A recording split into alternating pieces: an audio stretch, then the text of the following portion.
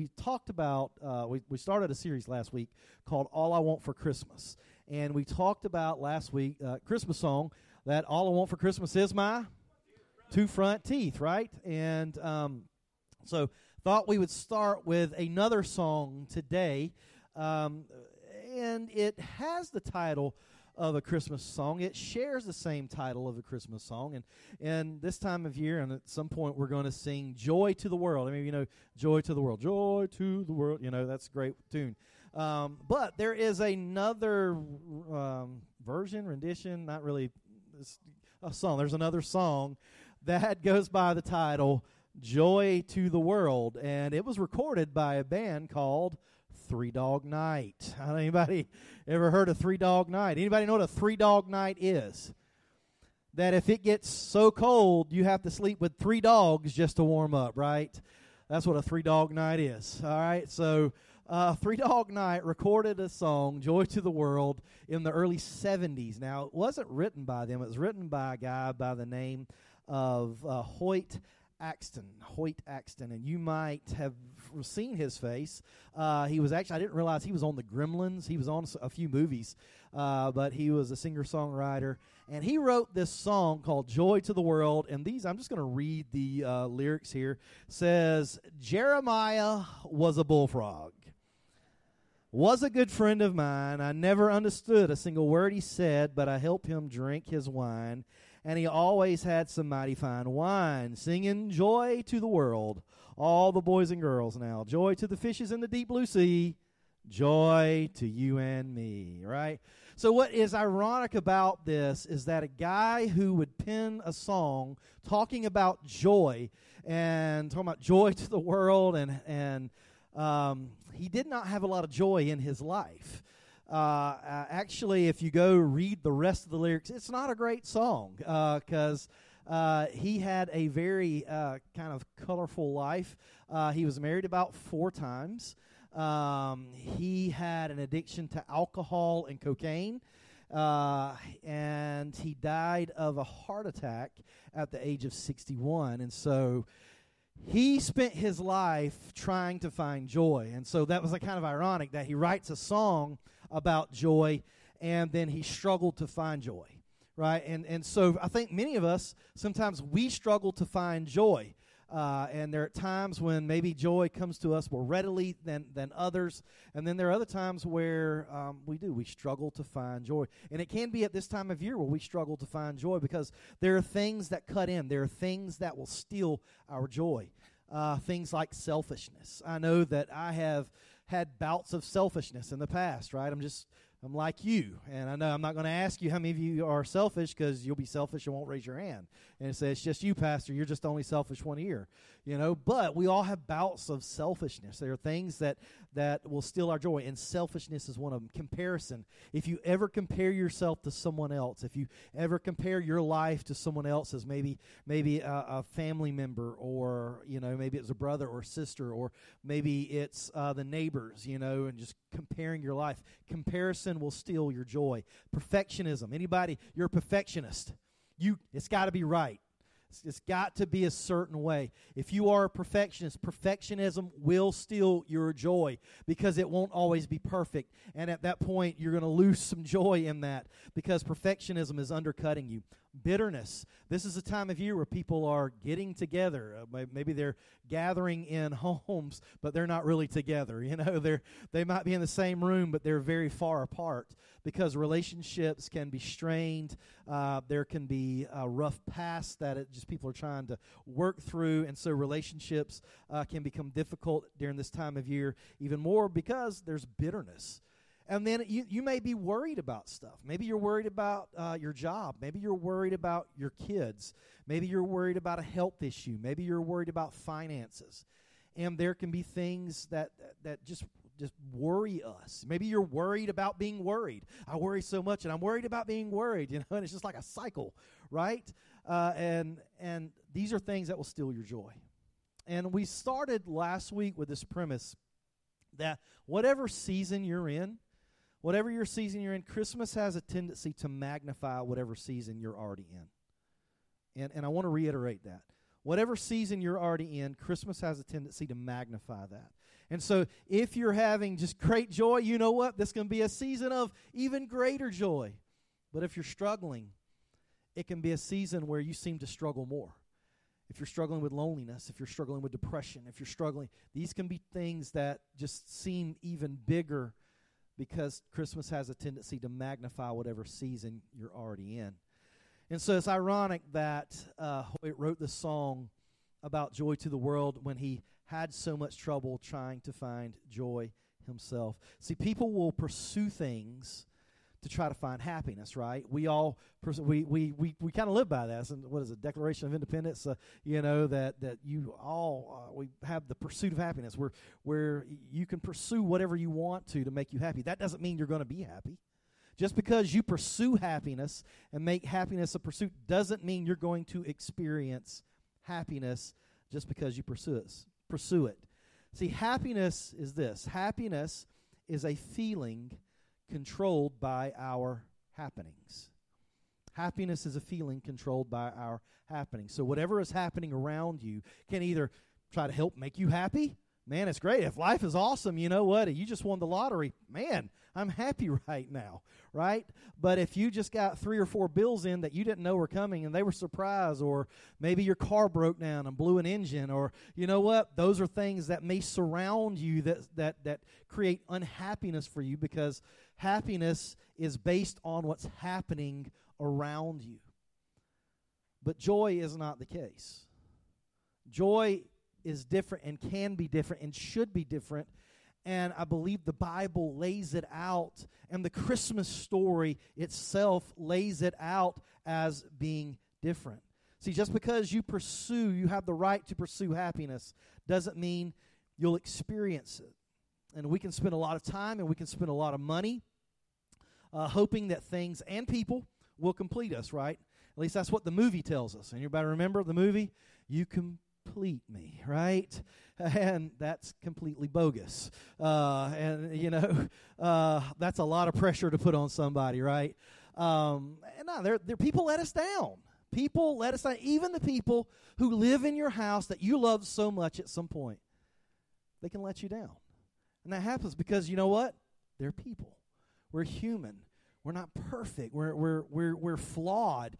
We become selfish at times. And see, these are all things that work against us. And so we can put a lot of hope and a lot of money into things and people, hoping that they're going to bring us happiness. They're going to bring us a lot of joy. But what we have to understand is this, that if you spend your life waiting for others to bless you, your life will be in constant disappointment. If you spend your life waiting for someone to make it greater for you, to bless you, for something just to make your life greater, you're going to be in constant disappointment. I remember there are things that, purchases that I made that I thought was going to be life-changing for me. One of them was a Bowflex. Anybody remember Bowflex? Yes. Some of you guys bought that $1,200 hat rack too, right? And that's what it became. It sat in our guest bedroom. That was one of the first big purchases me and Raina, I bought. She was just like, whatever, buddy, go ahead. Get in shape. And I did. I'm around shape, okay? Probably not the shape she thought, but, I am a shape. And it was like, it was supposed to be amazing, and it wasn't amazing. We spent a lot of money to make it, to hopefully it was going to make everything amazing, and it didn't. There's a whole other side to that. Yes, I get it, right? But we think that things are going to make us happy. We think that sometimes people are going to make us happy. And if we spend our entire life waiting for someone to bless us, we're going to be in constant disappointment. We're going to continue to live in a constant cycle of disappointment. So in this pursuit of happiness, sometimes we can lose control. In this pursuit of happiness, sometimes we can lose control of things. And I think that's what you see in Mr. Axton's life, that he lost control in his pursuits of happiness. Because sometimes we substitute things. Sometimes things become substitutes, and people become substitutes for real joy in our life. C.S. Lewis, I was listening to an audiobook of C.S. Lewis, and in this audiobook, he made the statement. He says, I sometimes wonder whether all pleasures are not but substitutes for joy. I sometimes wonder whether pleasures are just a substitute for joy. That we want joy, but we substitute things that we try to get, as thing and people. It could be things or people that we try to bring in, and it's not really going to bring us joy, but it's just a substitute. See, I believe this. I believe that true joy supersedes our circumstances. That's what true joy does, and I think that's what the Christmas story shows us and it models for us is really what joy does for us that happiness it cannot do. When happiness is dependent upon our happenings, joy supersedes our circumstances. Joy goes beyond our circumstances, and it doesn't really matter what's going on around us. We can still find joy if we look at what this is modeled in the Christmas story. So I want us to go to Matthew chapter 2, and I'm going to read two passages of Scripture here, and I call these the 2:10 passages, the 2:10 passages because it's in Matthew chapter 2, verse 10, and also Luke chapter 2, verse 10. They deal with the very same theme, which I thought was pretty cool. So let's start with Matthew. Matthew is picking up here on the story of the Magi, and the Magi, if you know, the wise men, we three kings of Orient are travel. We travel from afar. And that's what the song says. There probably were more than three. That's just because there were three gifts that they brought that we're told, but it was probably more than three. And the thing about this is these Magi probably were astrologers from Persia. And they weren't even Jewish. They were from another land. They were from another religion, really, and they were outsiders. And it's interesting that God spoke to some outsiders and invited them to come inside. He invited people who were on the outside to come in on the inside. And we see this in the story in Matthew. And let's just pick up right here in chapter 2, beginning in verse 10. And it says, and when they saw the star, this miraculous star, they rejoiced exceedingly with what? Great joy. Not just joy, but with great joy. Exactly, yeah. So with great joy that they're seeing this, God is inviting them from being outsiders to become part of the inside. I want you to come from the outside to become to the inside. And they made this journey from the outside to the inside because of this invitation, this miraculous invitation. Let's go to Luke. Luke chapter 2. Luke chapter 2. And then we pick up on another group of people in this Christmas story. Another group of people known as the shepherds. Now, shepherds, what about the shepherds? We see them. If you have, how many of you guys have a nativity scene at your house? You maybe in your living room or maybe outside, and in the nativity scene, you've got these shepherds. They come and they kind of seem like old men in the nativity scene is how they're all kind of always depicted. But really, they probably would have been the youngest of the family because the shepherds in the family, it wasn't a job that really everyone wanted to do. It was actually a job that was given to the youngest people in the family. And that's why you see in the story of David was a shepherd because he was the youngest of all his brothers. So what job does he get? He gets the lowest job on the list, right? You got to go sit and watch the flock, right? You got to go sit and watch the sheep. And so the shepherds, they're out in the fields. These are probably either the youngest in the family, which are young boys, or possibly even young girls. If a girl was the youngest in the family, she would have had the job. You're going to go be watch after the flock. And so to think about that this announcement that is given here, and then angel comes. Verse 10, chapter 2 of Luke chapter 2. And an angel said to them, these kids, an angel said to them, fear not, for behold, I bring you good news of a what? Great joy that will be for all people. See, the thing about a shepherd was this, that these kids would have been poor. They would have been powerless. They would have been ones that nobody's thinking about. They are the lowest on the rung. They're not living in the king's palace. They are not living a wealthy life. They are living out in the field, basically hanging out with the sheep because it is the job that nobody else wants. And they're looked down upon. And so the message and the invitation that we see here in these two passages comes to the people who are on the periphery, the people who are on the outside, the people who have been pushed out, people who, you know what, you're not part of our tribe, you're not part of our group, and God goes there and he says, hey, but I'm inviting you in.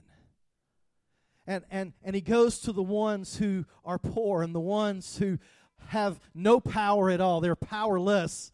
And he goes to them, the ones that are forgotten about in the field, and he says, hey, I've got good news. There's great joy that's going to be for everybody, and that includes you, and you're invited in. And he declares this message. God declares this message to these people. And so this idea of struggle, these people might have been on the outside, or maybe they've been poor, powerless, but they're invited in. If you notice that in the Christmas story, the people with the least control have the most joy. You got to get that. The people with the least amount of control over anything have the most joy. Who's got the least amount of joy in the story? You know, it's Herod, right? He's the king. He's got the most power. You know, he's got the most provision. He's got the palace, right?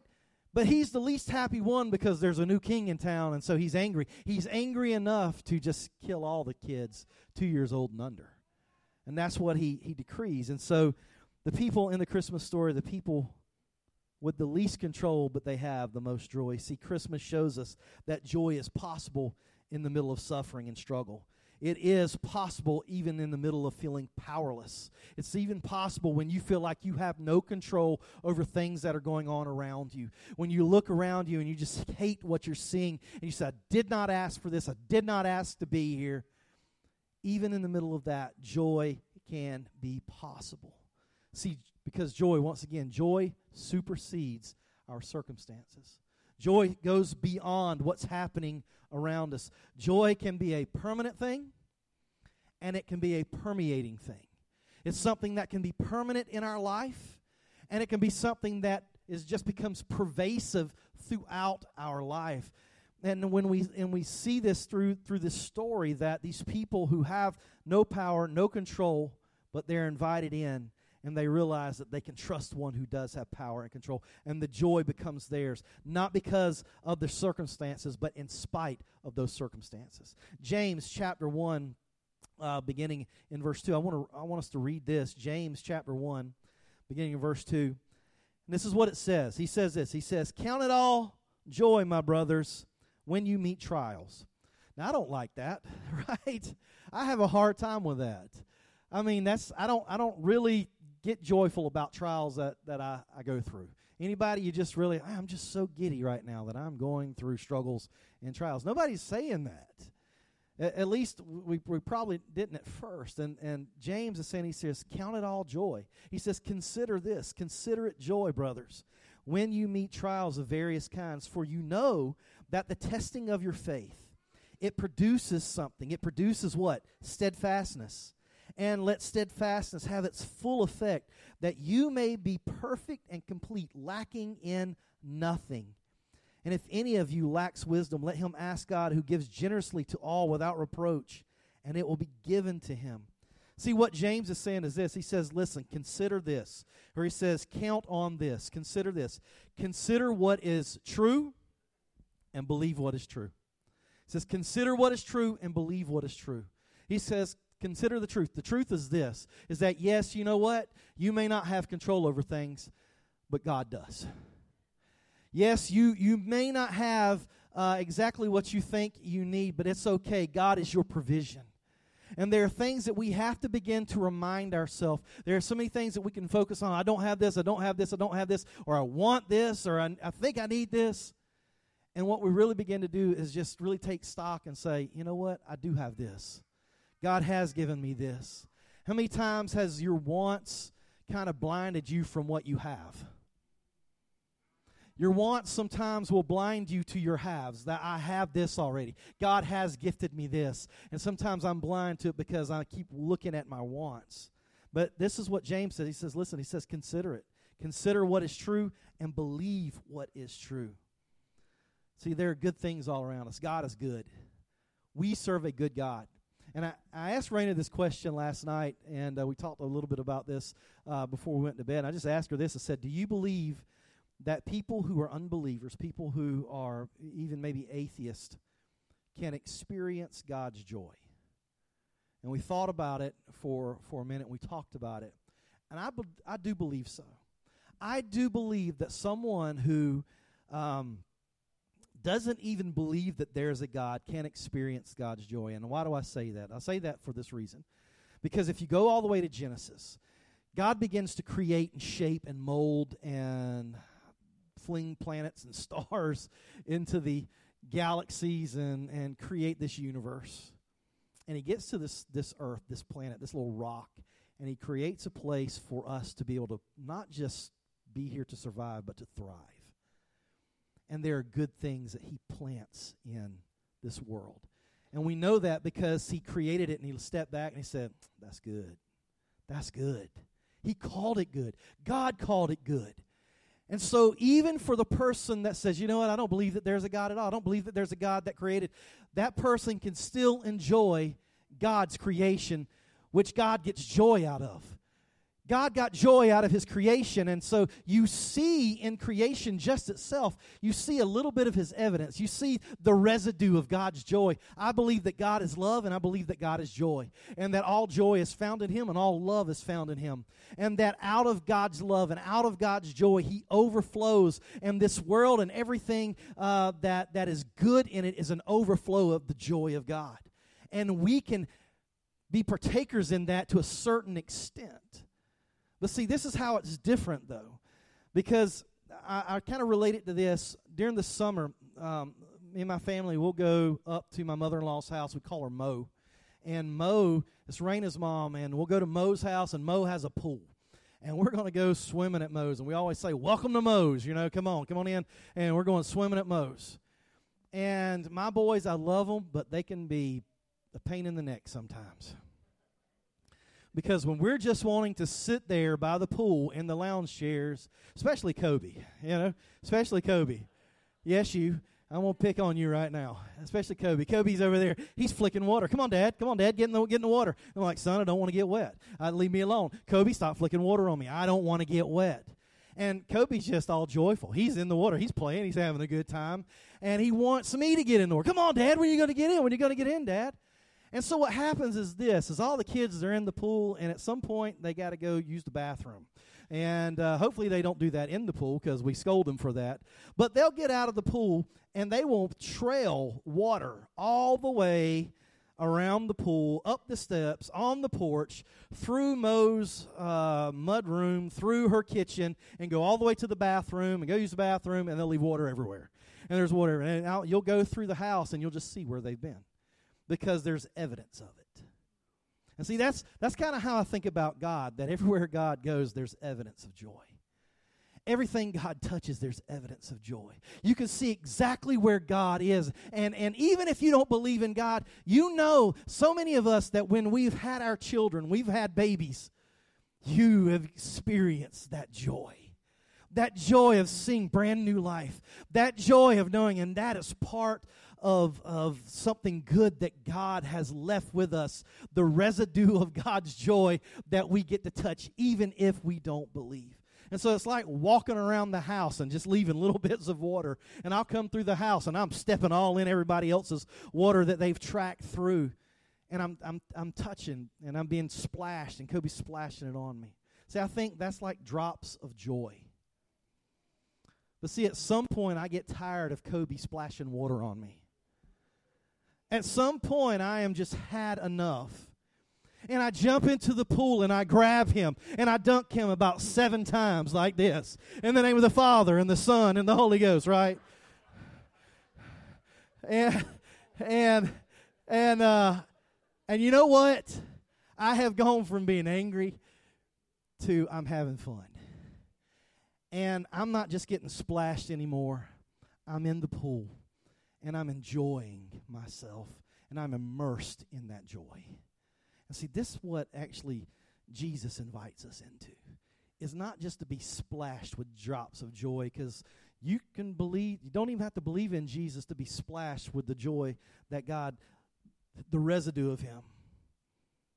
But there is a scripture in Psalm 16:11. This is what it says, and it just kind of made a lot of sense to me. This is the difference between the two. And it says this: you make known to me the paths of life. And in your presence there is fullness of joy. See, this is what we're invited into. He says, I don't want you to have just a splash of joy. I want you to be in the pool with me. I want you to be immersed in my joy. I want you to be immersed in the life that I'm inviting you to. And this is the difference. You can settle for a splash of joy here and there, but Jesus says you can have so much more. He says, I invite you to life and life more abundantly, life and life overflowing. See, our life overflows with something. Your life is going to overflow with something, and you know what this is like because somebody's drama has overflowed into your life before. Come on, somebody. You've caught somebody else's drama. Pastor Trent, you can go play. You've caught someone else's drama. Someone else has caught your drama. Someone else has caught your wrath, your anger, your stress. You have overflowed into somebody else's life.